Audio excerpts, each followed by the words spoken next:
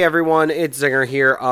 Before we get into the roundtable, this is the pre-thing to the roundtable because I'll be getting to that in a second. And that was, of course, done by our great friends over at Monsters Among Us, Derek Hayes, and Blurry Photos, David Flora.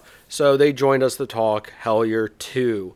And, of course, we'll get to that in a second. I just wanted to take a moment to say there was an episode recorded by me and Eric that will be being put out probably next Thursday, but with Star Wars coming out, we're trying to line up everything. It's just really complicated with my work schedule, but don't worry, we'll get Star Wars out eventually. There will be another episode, like I said, coming out where it was the record from this week, so that stuff might be outdated. I'll also put it forward there, but definitely, of course, go check out Hellier 2.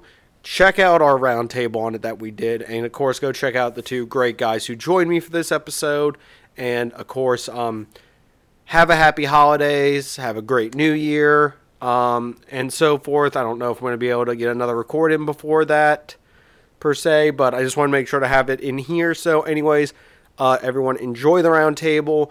Don't forget to go listen to it on the other two streams, because I'm sure they have other forwards that I don't have. So anyways, once again, enjoy, happy holidays, and let's go Hellier 2 now, roundtable, and take it away, roundtable.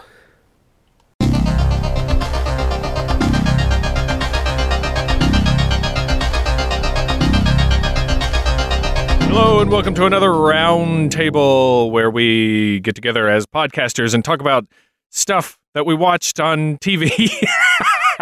Great start, hot. We are covering Hellier 2. We did Hellier 1. Yeah, Electric returned to Hellier. Electric Boogaloo, I think. We did this. It was about a year ago, wasn't it? Because I was looking at my feed. It was in March. I was it really? say? That it wasn't, because I was looking at my feed and I saw that around December, or at least the end of. No, yeah, you're right. I think it was around that time, because it was like the last episode of my season, which ends around February-ish. But I'm David Flora. I'm from the Blurry Photos podcast. Gentlemen, go around and let's introduce who you guys are before we get into this thing. Professional David Flora impersonator Justin Zinger from the Zingness podcast. And I have nothing witty to say, but I am Derek Hayes from Monsters Among Us podcast. So we are here talking about, like we said, Hellier 2. We've done a few of these that they're always, I mean, for us, they're always pretty fun, especially when we cover things like The Man Who Killed Hitler, and then The Bigfoot, and Mysterious Monsters, the 1975 documentary. So back at it. So Hellier 2 just came out from Planet Weird, Greg and Dana Newkirk, and it expands, it takes what Hellier set up and expands on it. If you haven't seen Hellier 2, this will be rife with spoilers, so if you don't want anything spoiled, go watch it and then come back and listen to what we thought of it. We're going to give you all our takes on it, some of the things we thought about. We're just going to kind of decompress and try to put into words what's going on in our heads after seeing this thing. That's the goal. There's so many synchronicities. Wait, you guys are going to do that, right? Because I have no idea what's going on here. Yeah, Hellier 2, sponsored by Big Synchronicity. Boy, I hope those guys are getting paid by that industry, the synchronicity industry. So lots of stuff to cover in this. There were so many ideas that came up in this, I guess you can call it season. It's season 2 of it. That's kind of how we're differentiating things these days on television. So what did you guys think initially going into it before watching it? Did you have any expectations? Were you hoping for anything? Well, I'll kick this off with saying I expected to be disappointed. Well, no, I wouldn't even say disappointed, because I didn't like the first one. I'll come right out and say I enjoyed watching it a little bit, but I didn't like it. There was a lot of problems I had with it. I didn't understand what was happening. And so I went into this one thinking, I'm probably not going to like this one either. And I wasn't disappointed. But there's a silver lining here, and I think I'm going to kind of wait to the end to talk about that. But things changed for me toward the end of the second series. So it was interesting. Let's just put it that way. Well, I had known this was coming out. I was completely kind of taken aback when it did come out because I forgot it was coming out. And then I got a message that said, hey, you need to watch this in like the next week. And it's been a fun week, guys. I went into this one after I'm gonna tell the full meeting them at Mothman story at the end, but I had talked to them a little bit there, and they kind of were like, hey, if you like the first season, you're gonna like this one. And I was like, uh-huh.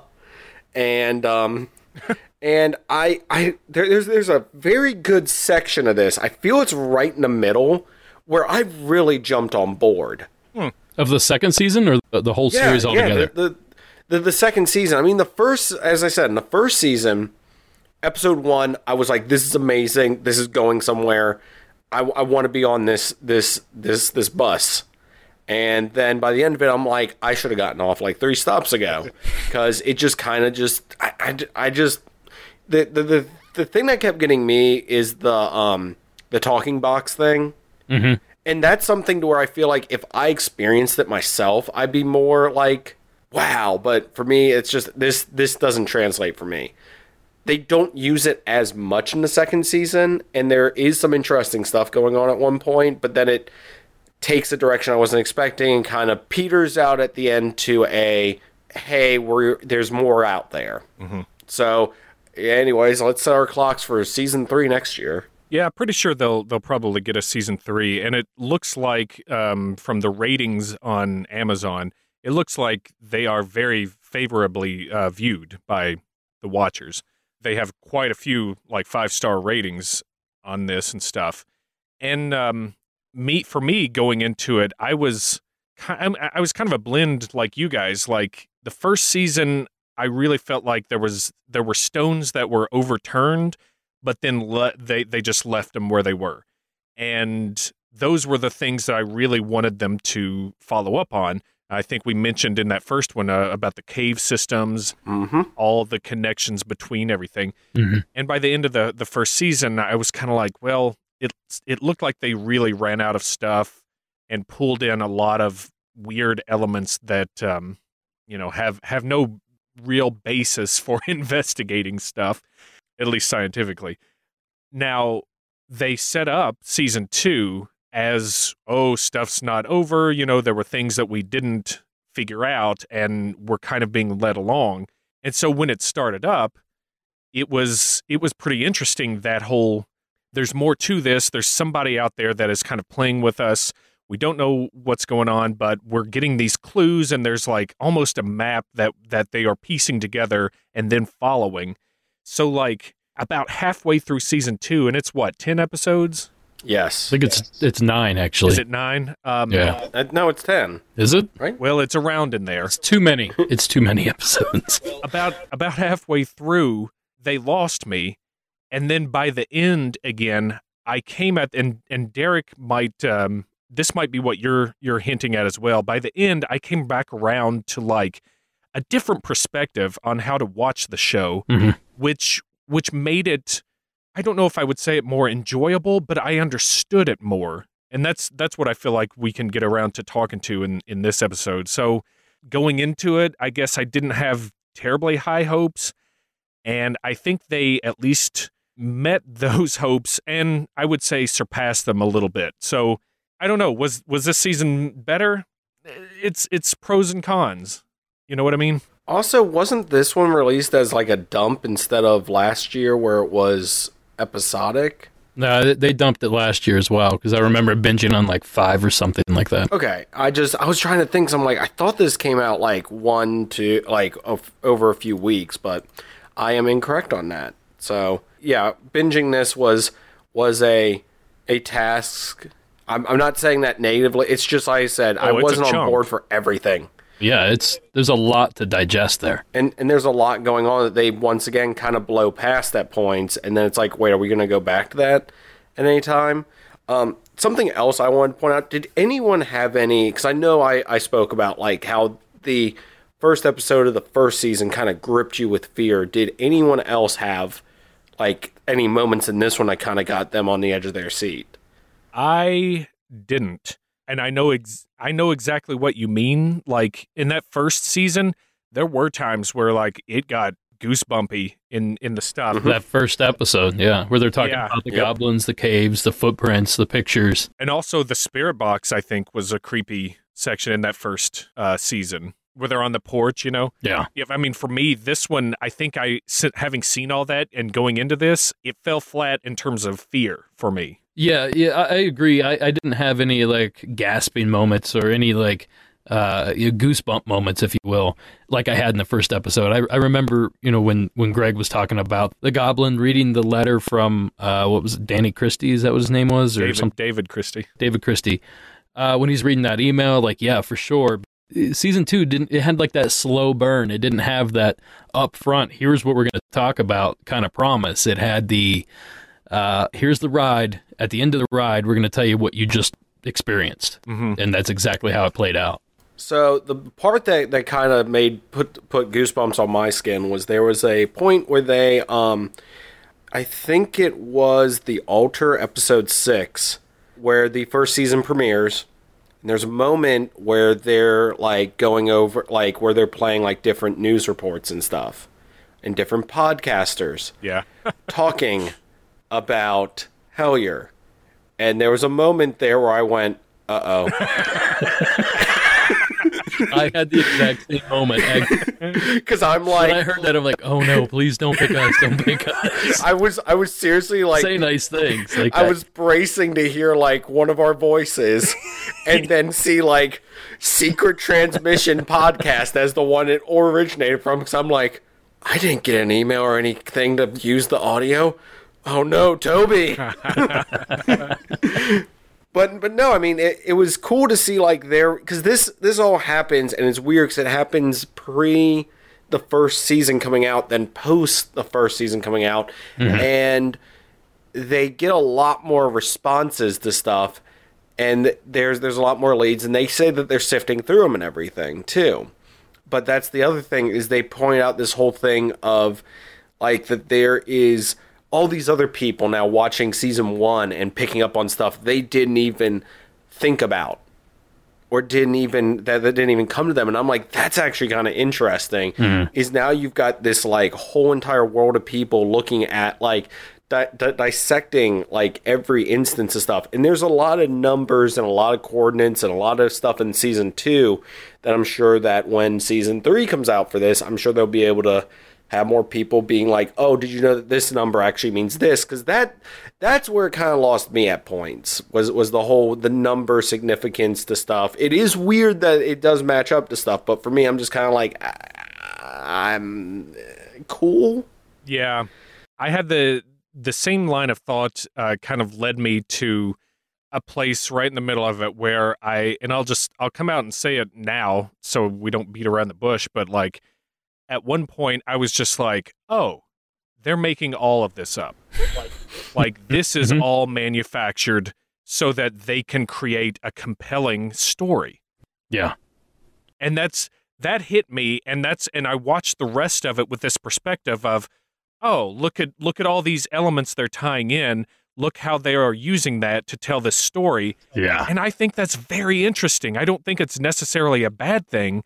But at the same time, there is a little twinge of like, yeah, but should you be portraying this as 100% real? There's something going on. There's gods and goddesses in the universe. And like, some people really believe this stuff, or you're like giving credence to that idea. So to me, at the end of it all, I came away as like, this was a very interesting, like almost augmented reality story kind of thing. Like they are real, but it's a story, but it's, there's all these elements from people who have thought that things were in this and that. And so that's kind of, it shifted my perspective on watching it. And when that happened, it made it more enjoyable for me.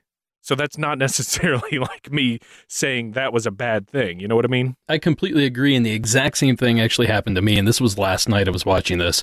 I sat down and was watching the final episode, and to this point, I'm still a little bit bitter. that I sat through all of this. It's a long show, and I'm not saying it was poorly done. It was beautiful. The score was beautiful. Yeah, the music's great. I thought the editing was much better this season. I didn't have a lot of complaints other than it was taking forever, and I didn't really know where all this was going. It's just yarn after yarn after yarn after yarn. I'm like, all right, come on. Eventually you're going to have to pull on one of these things. And then, like you said, it clicked. Like, just like that, this is made up. This is fiction. This is not a documentary. This is a story that these guys are telling. And then I started running this whole series, not just season 2, but season 1 back through my head. And how brilliant did they put this together? Like, all these pieces tie in. Like, this is a difficult story to tell, let alone create. Mm-hmm. So a lot of props to these guys. Everything I said in the first recording we did, the first roundtable, I take all of it back. Now, knowing what I'm watching, I think it's great. I think it's brilliant. So wait, you two are under the opinion that this is all staged? 100%. I think if not all, then quite a bit of it. Most. Yeah. Yeah. Okay, because I had that thought at the end of the last episode. I was watching it, and I'm like, what if they've staged all this? And I'm like, it's almost too elaborate, but at the same time, it's almost too easy. Too. Because it's one of those things, and it's like if someone creates like a scavenger hunt, but it's so impossible to even start it, then what's the point of even that's the thing that got me. Was I was like, well, that's where this could be something to where they're fabricating some of this, because there is it's just, how is somebody going to find that little tiny piece of information in? And I'm sorry, maybe I'm just a blabbermouth, but if I had information and someone came to me, I wouldn't be like, keep digging. I'd be like, here's the next step. I'm going to make this clear in front for you guys. You need to go down that road over there about 2 miles and then take a turn. And there'll be something there you need to look at. Not, well, some roads you might need to travel down. Yeah. Maybe not far enough. Yeah. Well, where's the mystery in that, though? I mean, that's they're laying out a mystery for us and themselves to solve. So, by spelling everything out, obviously that's not going to be a fun watch. And I guess I should retract a little bit and say I don't think they made everything up. I honestly think that the original email was real. It came through. They reacted. Maybe the first 2 or 3 episodes were them reacting to it. Then they started to see all these synchronicities and just started following it. And the next thing they knew, they had kind of created this world that they're now exploring and investigating and filming. And, why not? I mean, it worked out great. My only complaint is that, and looking back, they never said this is a true story. They never once claimed it. So I can't really fault them. But at the same time, they didn't come out and say, hey, this is, a little bit fabricated. Like, some of this stuff is false. And I don't know where the responsibility falls if they have to say something like that. I mean, this, the Underworld movies didn't come out and say, oh, hey guys, there really aren't werewolves and vampires. Like, this isn't a real thing. No, but it says at the end of every movie, it has all these events are based on fictional people unless otherwise stated. That's true. But they have to put that in every film legally. So, and it's probably in Hellier if they did it correctly. Yeah, I mean, I think I'm with you, Derek. Like, I don't think it was completely 100% just written up. They're taking very, I guess, real stories and encounters from people and ideas that have been out there in the circles we run in for a while, and they're just tying it together in an interesting narrative. And I think, I think they might have started out looking for something. Mm-hmm. And again, I should point out, this is speculative. We obviously don't know 100% this is all made up. So I will caveat it with that. But you do have all these narratives, and I think that they maybe followed up on stuff and just ran into a dead end. And then they tried to look elsewhere for more and it all just sort of started snowballing and got together in this narrative, this world, as you said, that they created. Mm-hmm. And I think that they were able to then pull from lots of disparate ideas out there to serve them in this narrative. And it does it in a very interesting but a little bit chaotic way, which is, sometimes fun to watch. And I think that there was a heavy hand of improvisation in this, mm-hmm. just like, okay, we have this information. Let's sit around and let's talk about it, and let's see what we come up with and where this leads and what we say as if it is like 100% real and the universe is guiding us kind of thing. Yeah. I just kept getting that impression from it. And the funny thing is, I never got it until that last episode. There was a point. It was just like a point where it clicked in my head, like, wait a minute. Same. It was like that. It was so weird. And it seems like all three of us had that exact same experience. Well, mine was when he found the balloon in the woods. Okay. And I was like, that balloon, he dropped it and then went back and walked up on it. Yeah.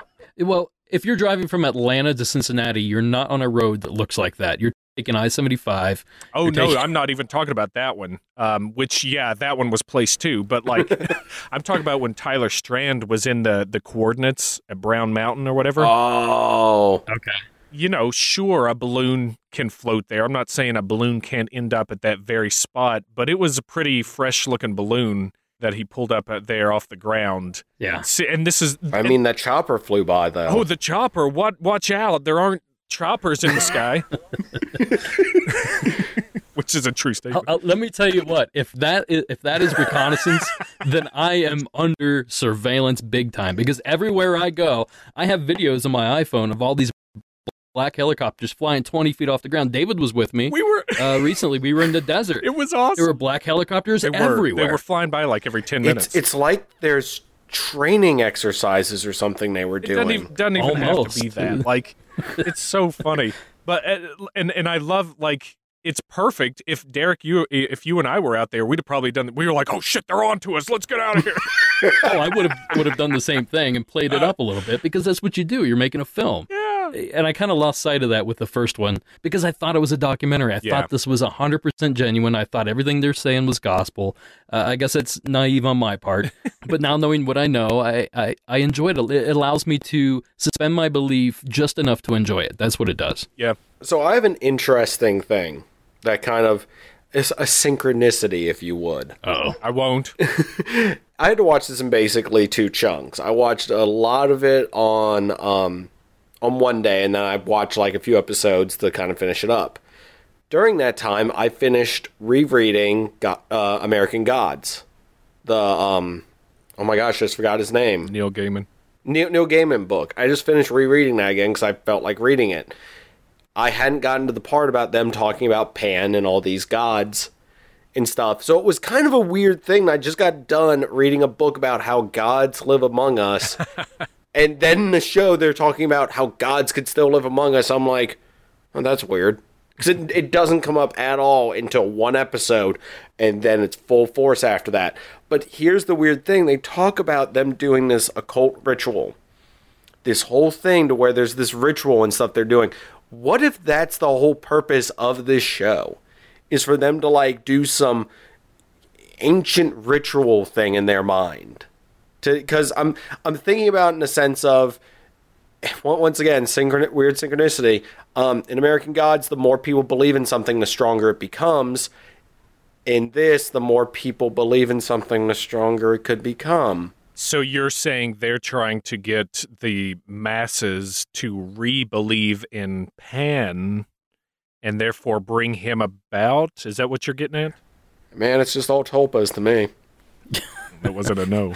To me, I kind of took this as the passing of the key, or what's the term when you hand down the passing of the torch. Thank you, jeez, the passing of the torch from people like Indrid Cold and whoever these other John Keel. Kind of John Keel types to these guys. Like, they're the next ciphers, they're the next decoders that are gonna bring in the next round of weirdness, I guess. I don't really know what they're supposed to do, but it seems like there's some sort of passing of the torch going on here is what they're trying to imply.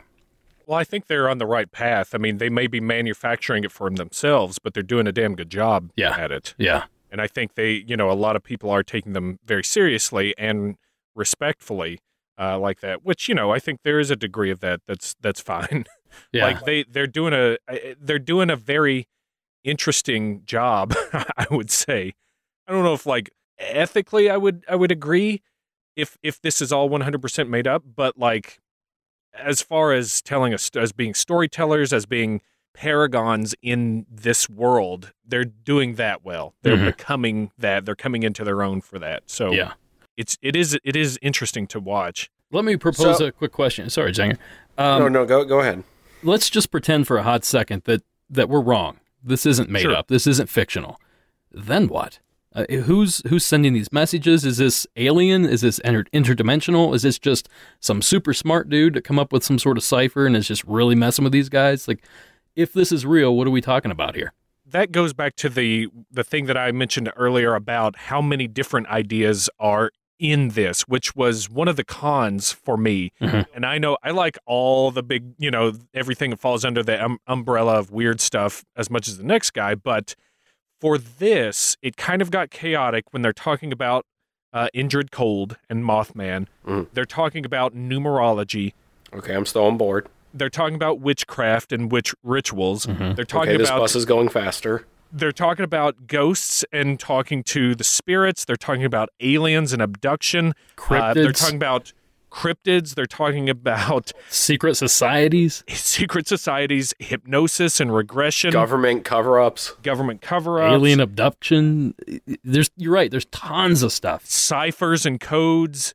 I feel like there's even a couple big ones that I got. I mean, the cave system, they revisited that, thankfully, even though they didn't do it. Well, plus all the equipment, the spirit box and the Estes method and all this other stuff that they're using, that's all included. That was like 10 things.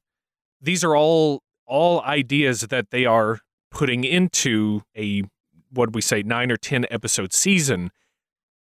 And it kind of like fried my brain at the end of it because there were so many ideas for that. So I kind of wish they had focused on, just a few of them.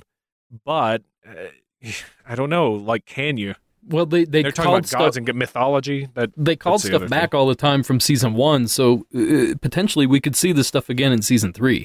It may not be a dead end. It may be called back. So I just had a realization. Go for it. About something. Okay, just everyone try to wrap your head around this real quick. So they had that one incident where they showed that their one friend who didn't believe in aliens, wasn't really on board with all that stuff. They get a hypnotist to put him under. And then what happens to him after that? He believes that he was abducted and believes in all this stuff. What if the whole thing, once again, going back to this whole thing being some weird ritual, is them getting everyone to believe in this stuff and to believe in the story they're telling? They showed how they did it right in front of our eyes. And what do you think will be the result of that? What's their goal? To get a TV series. That's kind of like it's like trying to plug in a plug with another plug. So they want all this ritual and stuff and people to have, a belief in this just so that they can get on TV? So they can continue. Well, they're already on TV. They're on Amazon Prime. They're making not a ton of money, but they're making money off of this project. They're making some, yeah. Yeah. But they can continue to do this because, of course, where they're feeding this monster of they're going to get more reports they can investigate. They're going to get more reports they can look into. And am I correct that someone who was a teacher threw away their life in this documentary too? Well, that's what they said. Okay. The lady that was in the jail. Yeah, because I was like, I think she said that like the whole situation made her go like looking into stuff, and that's what got her thrown in jail. Well, essentially what I gathered from that was that she was camping in a trailer, heard a woman screaming in the woods, and her boyfriend wouldn't allow her to go check it out. Turns out she believes it's some sort of crime syndicate or some underground government cover-up, sex cult, or who knows what it is. I don't even think it's the government. I think it's just the Somerset. Yeah, just maybe local government or something. It's like what's the not Bachelor's Grove? That's Chicago. What's the one by San Francisco where all the presidents and stuff meet? That secret Bohemian Grove. Yeah. Kind of has blow this wide open. Kind of shades of Bohemian Grove there, but essentially, so she started investigating. And what I gather is she did some breaking and entering, and maybe that's what she got busted for. But they were very vague about it. It was just a brief mention, and obviously they beeped out all her personal information. They only said her name was Amy, and they didn't say what she was actually incarcerated for or anything. So we're left to assume. Doing some investigating, some light B&E. It's cool. It's totally cool. I mean, it could Looking for happen. goblins. It could happen to any of us. I've definitely done my share of being not breaking, but definitely entering a place I wasn't supposed to be in. In the vein of ghost hunting. So. Hey, I wasn't you and me stealing both, anything. Hand. Well, here's the other thing. I don't think they mentioned exactly what she did because they were probably doing it themselves and hadn't gotten caught and were like, oh, probably. we better not mention what she's doing. Well, yeah, let's go back to this Tyler Strand thing when he was at Brown Mountain, which, by the way, and I don't know if these numbers actually add up. I'm going on a tangent here. Just hold on. The GPS coordinates led them to Brown Mountain, but also translated into 2 or 3 different messages. If that actually happened, that's insane. That's possible. Of all places, Brown Mountain, where, of course, the Brown Mountain lights, famous spook lights that have been there for hundreds of years, the fact that all those numbers seem to add up like that, that really seemed to hit me pretty hard.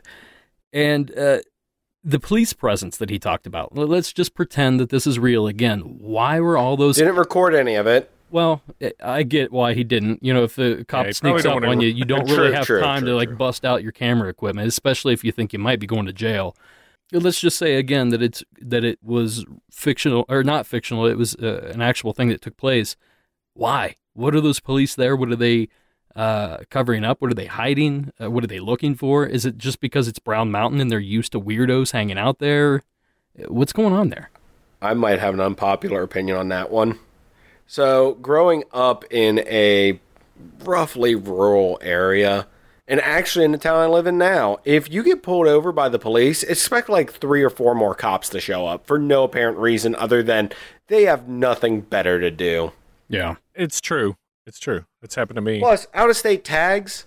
I mean, I'm sorry. If you got out-of-state tags and you're somewhere and you might be even doing something vaguely, guess what? They could write you a ticket. You ain't going to drive back all the way back to... Where was it? Pennsylvania you had to go back to? Cincinnati was the home base, but he's from Minnesota, I believe. Yeah, Minnesota. Yeah. I like the addition of Tyler Strand. I actually found him to be the most likable out of them. I would watch that dude go on all kinds of adventures. Yeah. I thought he was pretty fun. With an undercharged cell phone. he seemed pretty gung-ho. Here's the synchronicity for you guys. So I just got done watching, I think, that balloon episode where he found the balloon in the forest. And I just looked down on my phone and got into Facebook, and it was like, people you may know, Tyler Strand. Oh, that happened to you today too? That happened to me. And I was I got 3 of them. Okay, Google or Facebook algorithm that's listening to me right now, thanks a lot. Well, do you guys ever do this where, this is another tangent, but where you're thinking about something? I'm always working on my cabin here, this place is falling apart. So the other day I was thinking about gutters, spouting and stuff, but I didn't say it out loud. I was thinking about it. And ads came up on Facebook, they came up on Instagram for seamless gutters, just out of nowhere. Didn't say a word. It was all in my head.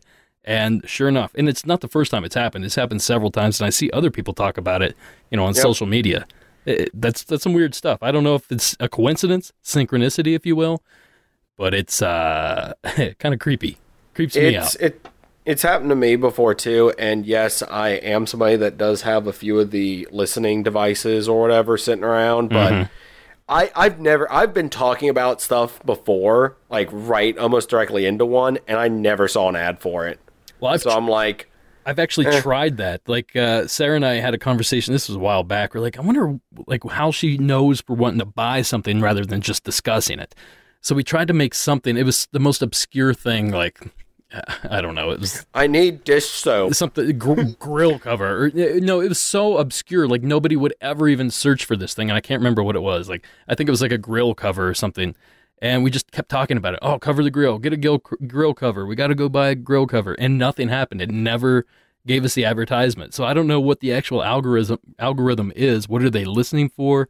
Do they know when we're trying to trick it? It's not trying to be a shill for the government or for Amazon, but apparently if you're not saying the word, it's not really paying any attention to what you're doing. Mm-hmm. That only Allegedly. happens to me when I search for something, if I'm already looking for it or something, I've never had the AI like tap into my brainwaves and figure it out. Like Look for it. Look for it now. I bet you'll notice it. It's the freakiest thing. And I'm not even like a big government conspiracy guy. I've had it happen to me, man. I've had it happen to me where I've thought about something and then I go and it's like the first ad that pops up and it's not something I normally would look for. Super weird. So you said earlier that you thought there was less of the spirit box and stuff, because I found that I thought they were whipping that thing out like right and left in season 2. And then they brought out that God helmet thing that they talked about, and I'm like, let me try some of this stuff. I want to see what it's like. Well, that's the thing. I want to try it. Hold up a second, Justin. Before you answer that question, that's how I figured out it wasn't real. When it dawned on me that we don't hear a single word they hear in any of the headphones, that's when it dawned on me that this is fictional. Because if it was real, we would hear that, or we would have the option to hear that. Because why would they bury that kind of information? I also find it a little suspect that you can't hear somebody who is right behind your head and what they're saying, so that, to set up the premise that he's being pumped words through this white noise thing and headphones, and somebody's 1 foot away from him, like answering him and asking questions, and they're supposed to not be able to communicate, quote unquote. Mm-hmm. I found that very suspect too. Like, why don't you put her outside? Yeah. And have him. No, actually, I was thinking when I was watching this, I'm like, go get a stranger. Go get a volunteer that knows absolutely nothing about this entire case. Put them in that situation and let them talk and see what they come up with. Again, these are reasons why I believe it's fictional, because they don't do these kind of things, which I'm completely fine with. Again, knowing that it's a fictional story, not a documentary, I guess, I'm okay with it. But it's just learning all this stuff is like, it's kind of fun, actually. I'll be honest. It's kind of fun to like go back and like discover all these little things that are hidden in there. Yeah, like if you take this as another, like a modern day Blair Witch. Mm-hmm. Ah, that's a good comparison. That's kind of how I started looking at it. Yes. And it's like, wow, it is really, like you said, Derek, there's a ton of ideas that they were really smart to like tie it all together and figure out how things connected in there. I think that took a lot of work. Again, this is going off the speculation of just this immense feeling that I have that everything is completely manufactured. At least a lot of the stuff is completely manufactured. So, or at the very least, a lot of these bridges are manufactured, like from point A to point B. Like, well, let's just fudge the truth here a little bit. And no one's checking these numbers. No one's doing all this math. No one. Did anybody actually check the coordinates? Are they actually Brown Mountain? We don't even know that. So.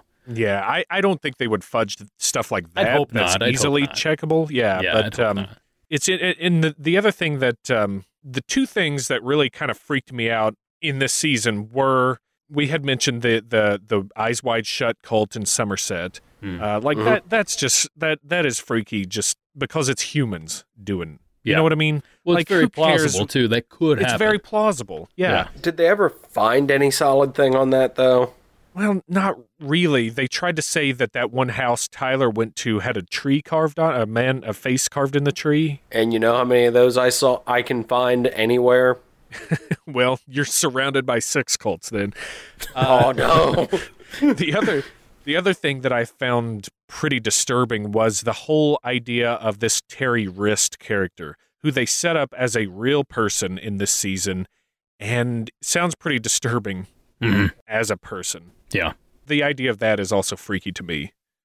And plausible. So they did point out the whole terrorist thing, right? In the first season, they made that. Okay, I was like, I thought they did in the first season. They said it again in this one. I'm like, was that just us making jokes in the previous record, or did they actually recognize how, like, on the nose that is? Yeah, no, they definitely mentioned that, yeah. Yeah, because they brought it up in this one. I was like, okay, cool. I was hoping someone would say it at some point.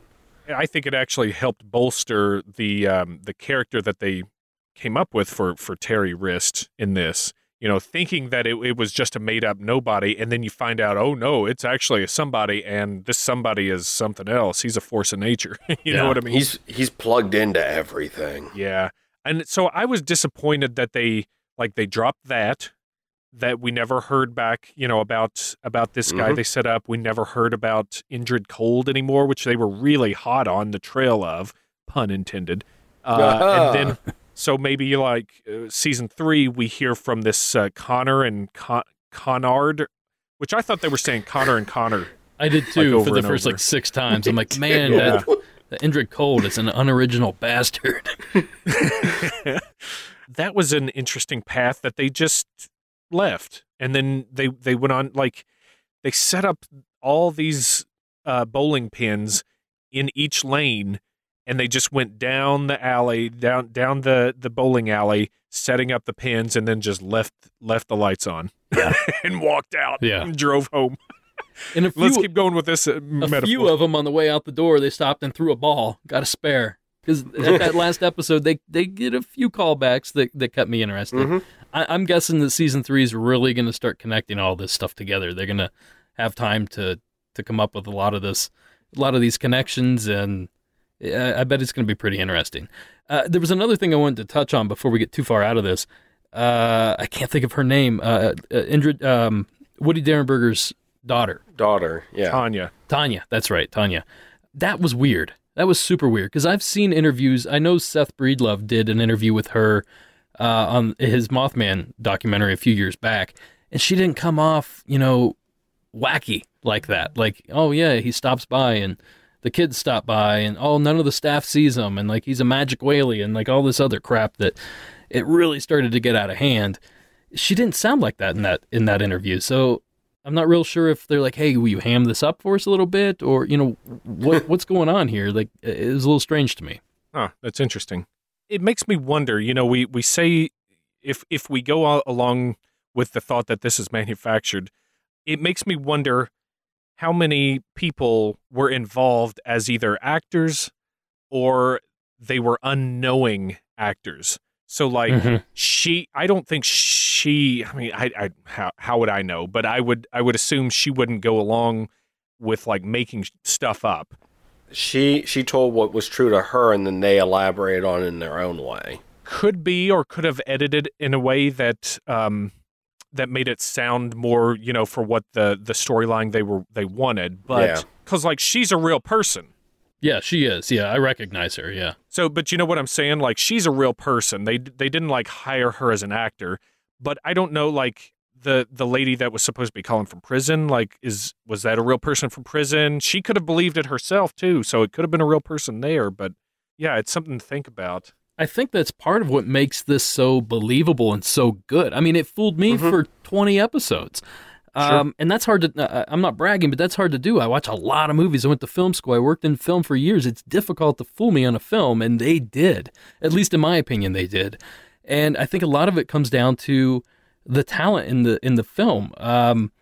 E.L. Tinney, Greenfield, Tanya, I don't know what her last name is, Derenberger originally. Sure. All these people are real people. Yeah. And they sounded so genuine in these interviews. And that's because they probably were. They're talking about stuff they know. They're talking about experiences that they claim to have had. They've been talking about these for years, so that's natural to them.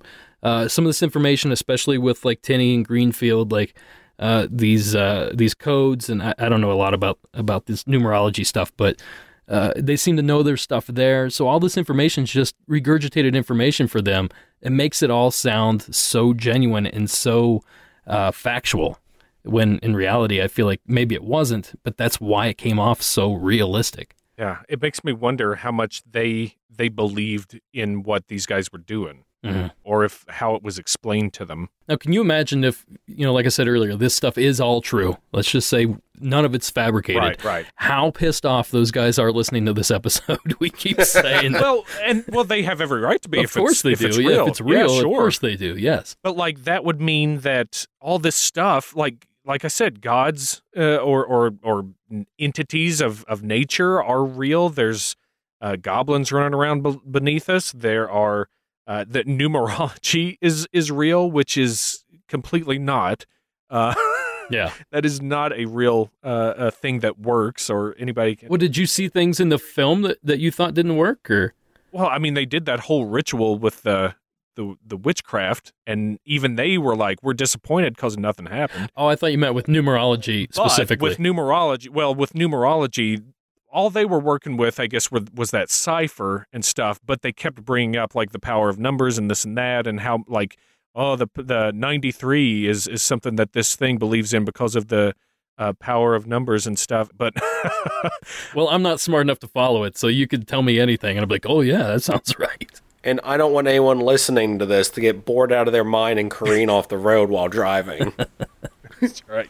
Well, how about a little synchronicity for you guys? I went to the store today, and my change was $7.77. Didn't they talk about? They talked about that in the series, didn't they? You know, it was like the opposite of 666. It represented the Trinity or something. 777. Yeah, Really? I heard that recently. I thought it was on remember. Hellier. Maybe it was somewhere else. Well, like I'm not religious. I have no idea. 3 and 7 are important to Christianity, so like Synchronicity everywhere. yeah, they put whatever belief they want onto stuff. It's confirmation bias. Yeah. I mean, I've been playing Halo Reach recently, and Bungie's obsessed with the number 7, so that's in there a lot. Synchronicity. At one point, Zenger sent a text out saying that we had to drink every time they said the word synchronicity. Oh my god! And You would have. that's why Toby's not on the show Hospital today. visit. He actually had alcohol poisoning. He's still in the hospital. He's Yeah. recovering, but we think Yeah, he's going we to be should've- okay. We should have put that disclaimer at the top. Do not Do play the not. drinking game with synchronicity. Synchronicity. You will die. I mean, here's the funny thing. They're even in on that joke, because I just was on Twitter a little bit ago, and I think Newkirk like posted a picture. It's like swear jar, and it was empty, and then synchronicity jar, and it was like overflowing. So I mean, they're totally on board with some of this stuff and everything. And they came off a lot more likable in this episode to Yes, me they than did. they did in the sorry, not episode, but this season than they did the previous season for me for some reason. And I don't know what it is. I don't know, but just the team in general, they just came off more approachable, I guess. I don't know. Maybe it's the familiarity of already seen season 1, but it definitely helped me to enjoy this a little better. I felt they came off a little bit more likable in this one, definitely. I guess I better rip off this Band-Aid now real quick. So I actually got to meet them, and they were some of the nicest people I have ever met. They got to meet you, Zenger. It's all in the wording. Come Oh, on. true. No. Let me tell the story, because they technically got to meet David Flora. And I will explain that. What are you talking about? Oh boy. So I went to the Mothman Festival, and I was wearing a Blurry Photos t-shirt. Actually, the same one that you have bestowed upon me at a previous Mothman Festival. Because I was like, I'm not going to be a dummy and wear my own shirt today. So I went and I was walking around, and I saw Small Town Monsters, and I was like, oh, cool, I need to make sure to get an interview done with them. And then I'm like looking, and I see like a giant goblin face. And I'm like, huh, that's weird. And I couldn't get to where like the goblin face was, so I was like, I'm just going to go walk down and come back, because there was a lot of people, because it was right behind where the statue was. So I walk by and I see this guy with gray hair. I'm like, why does that guy look familiar? And it was bothering me, and I'm like, whatever. So I double back, go around, and I'm like, oh my gosh, it's a Hellier like setup. Like, it was a big stand, like not standee, but a big like poster thing of a goblin.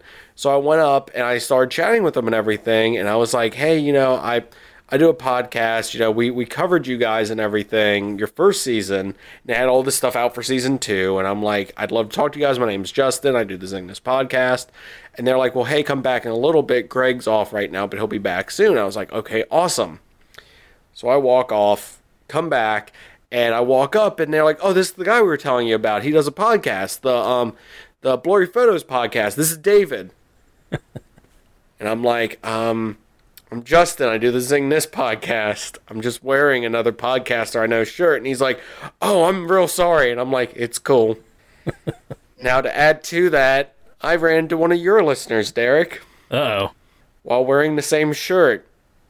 And they were wearing a Monsters Among Us shirt. And I was like, oh, cool, you listen to that show? And I'm like, yeah. And they're like, yeah. And I'm like, oh, sweet.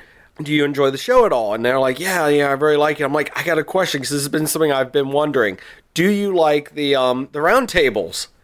And she's like, I'm kind of indifferent to it, but my husband really likes them. And she's like, your voice sounds familiar. I'm like, I'm on the round tables. And she's like, oh, cool. Hey, honey, David Floor is here. Gosh.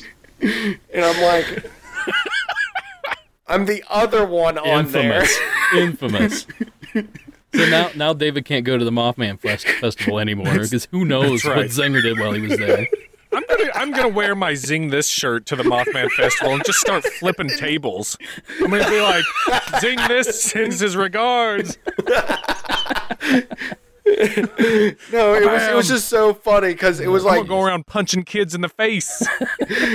Zing This.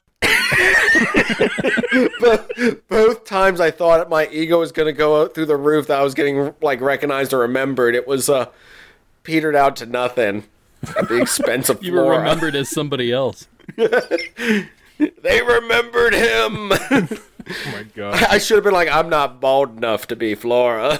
You're not. I'm actually Stecco. Well, that'll really confuse him. You got the goatee going. No, but I mean that's my. That's and they funny. were so cool to talk to. They were so nice. They signed a tin can while I was standing there. Someone brought up a tin can they wanted signed. So that was. That's funny. I don't think it was the kid that they were talking about in the movie, because they do talk about that at the end of the thing. They talk about. I don't think it was him, because I swore I heard one of them say, "Oh, someone else brought a can for us to sign." And it was one of those moments I'm like staring at, like, is this for real? Are they signing cans? Well, I got to say this, though, especially for David and I, who are trying to put together our own documentary here in the next I can't 6 or wait so months. to do the round table for that one. It'll just be you and Toby, and Derek and I will just be sitting here to the side, just like, we can't say anything. Just fuming. No, we're gonna go shot for shot and be like, okay, what was going on here? What were you doing? That'd be hilarious. Is this when you got heat stroke? Yeah. No, we got heat stroke every single day.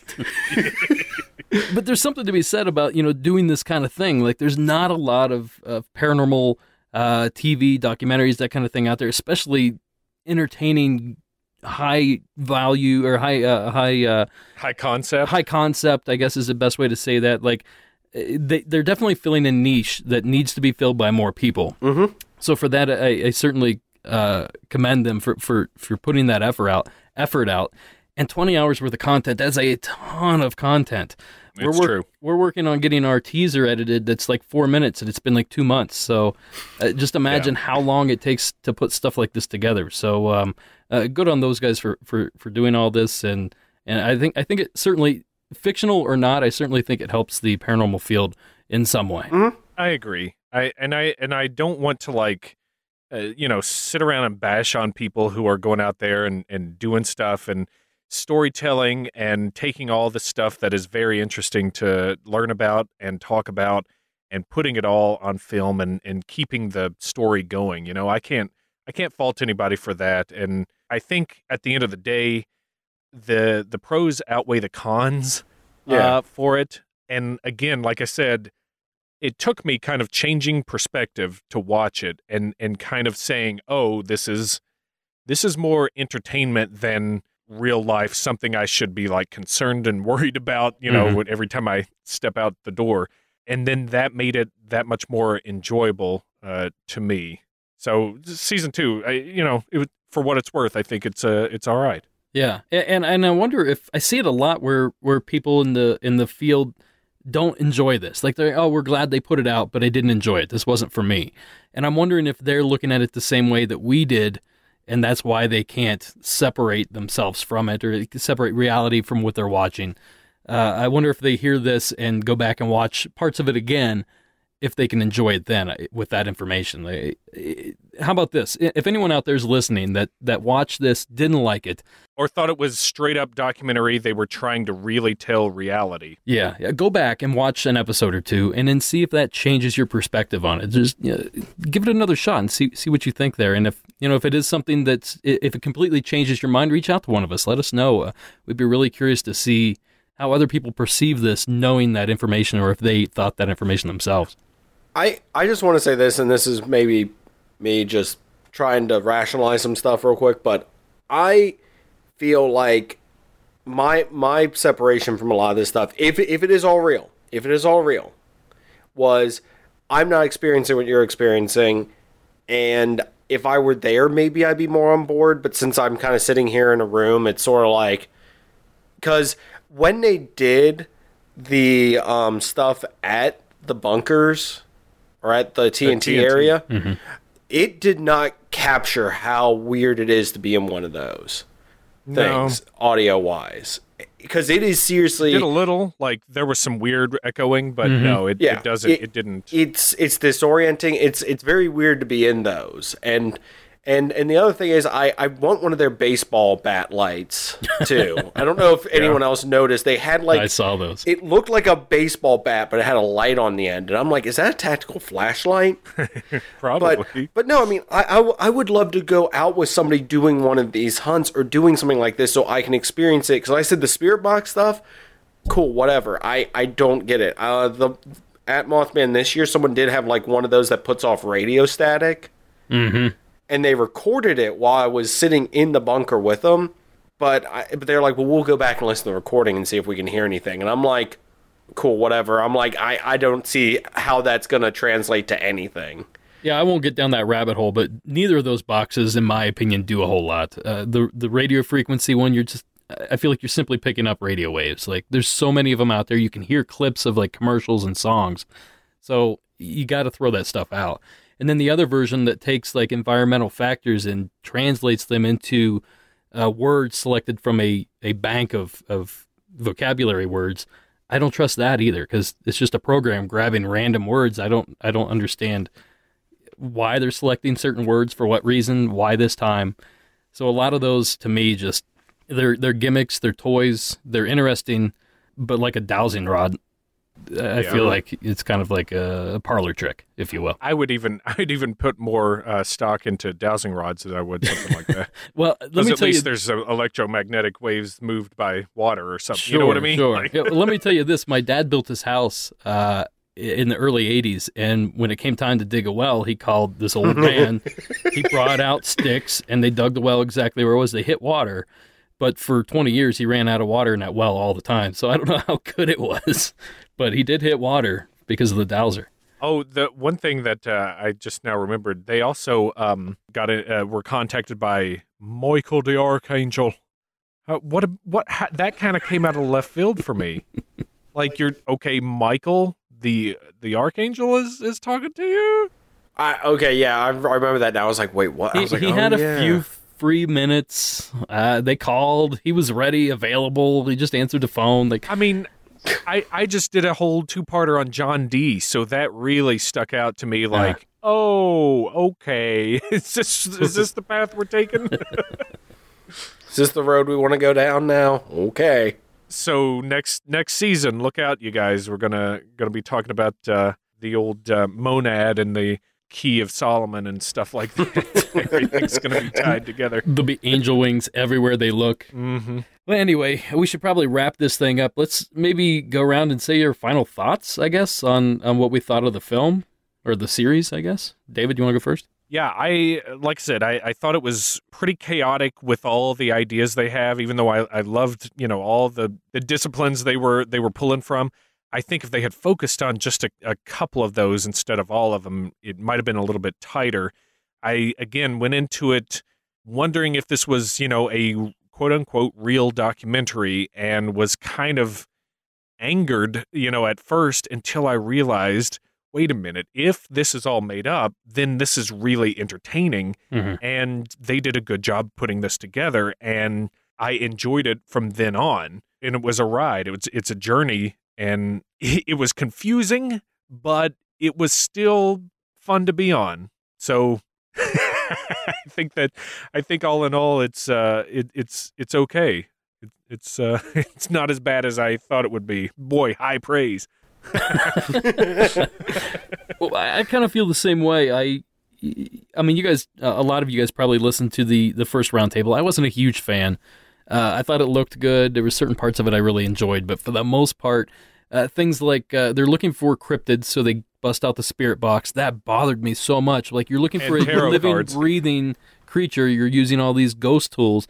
But now, looking back, I realize why they did that. You can't tie in all these tin cans and stuff like this without these words from nowhere. So it's a device they needed to tell this story. So looking back on all this kind of thing, like, I forgive all that stuff. And it is an entertaining series. It's well done. The score, I really like the score. For some reason, it really touched me. Score's good, yeah. Everybody, like I said, and especially in this particular series, season 2, everybody was much more likable. Like you said, I liked the addition of Tyler Strand. There was a ton of stuff that I liked about this, and I don't want to I don't want to knock on. I don't have his name written down. Mark, the director. There was something about him in the first series that I don't know. It felt like it was Greg and Dana's story, and he was in there trying to tell it, or he was trying to not steal the glory. I didn't think he was doing anything like that. It was just not his story to tell, I felt like, but he was there telling. It rubbed me the wrong way. In season 2, however, I thought everything he added was great. I thought his addition to the team was great. I had no problem with anybody. The dynamics early on in season 1, I bet I wouldn't have the same issues if I went back and watched it, knowing now what I do know. I don't know. I don't know what I'm rambling about. Bottom line is, I recommend you guys watch it. And if you find yourself not liking it, just remember, this is a movie. This isn't a documentary. This is a movie. My opinion. It's like like an ongoing kind of journey. Yeah. I think it's great. It's definitely new. I've never seen anything quite like this before, and that's hard to do this time. These times to come up with something new that no one's seen before is next to impossible. So for them to put something like this together, like you said, we've seen Blair Witch, we've seen a couple movies like this, but we've never seen like a 10-part series, a 20-part series for that matter, or 19 or whatever this thing ended up being. So, good on those guys for putting this together. I guess my final thoughts are, I'm glad most of this episode did not go into why'd you make us do this, Zinger, because I was not the one that initiated this one this time, but I guess I'm still to blame.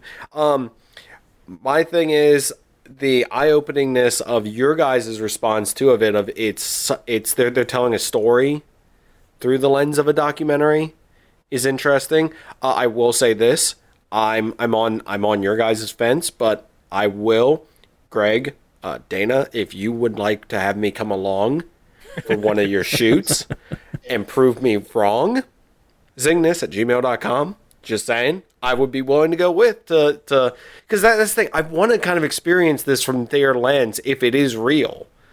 Because I'm like, there is that detachment of, I'm a person sitting on a couch, you're somebody out in the woods. I don't know what I can do to make me attached to this, to where I'm on board for everything that's going on without being there and seeing like it happen in front of me. So, but no, I enjoyed it. They're definitely telling a very interesting story. This has gotten, it's something that's being talked about a lot by a lot of people. So I'm interested to see where this continues to go. And I kind of find it fun to do these roundtables. On other shows, for other stuff too, but definitely I think Hellier will be a recurring thing. And if I will, Hellier 2, The Redemption, from of course our thoughts the first time on this. I think it has redeemed itself in my eyes. I would agree with that. Hellier 2, Hellier Risen. Hellier 2, hell no. Yeah. Hellier 2, oh hell yeah. Hellier 3, hell we go again. Well, thank you, gentlemen, for coming on and talking about this. It's fun. I hope everybody out there has enjoyed hearing our perspective on it. If you want to know more, let's go around. Derek, let's start with you on how to find more from you. Well, you can find Monsters Among Us podcast wherever fine podcasts are sold. You can also find us on Instagram, Twitter, and Facebook. And I should add, December 18th on Travel Channel, you can catch a sneak peek of the second season of Paranormal Caught on Camera. No idea what time it is, but it's the 18th of December on Travel Channel. Ooh. You can, of course, find me, Zinger, on the Zingness podcast, where we talk about nerdy topics, which sometimes go into the world of the paranormal, but you can, of course, find that as well on most podcatchers. You can find us on Twitter, Instagram, Facebook, wherever you can find great podcasts, such as the gentleman I've just been speaking with. And to round it all out, sir, where can people find you? You can find Blurry Photos at blurryphotos.org. All places that you can find your regularly scheduled podcasts, like these guys. I'm on Twitter, blurry_photos, and Facebook, just search Blurry Photos Podcast. You can find all that stuff probably on any of our respective websites. We all talk to each other pretty regularly anyway, so shouldn't be hard to find any of us. Thanks again, guys, and thanks to everybody out there for listening. So for Justin at Zing This, and for Derek at Monsters Among Us, I've been David from Blurry Photos Podcast. See you guys later. Talk to you soon. Have a good night. Bye.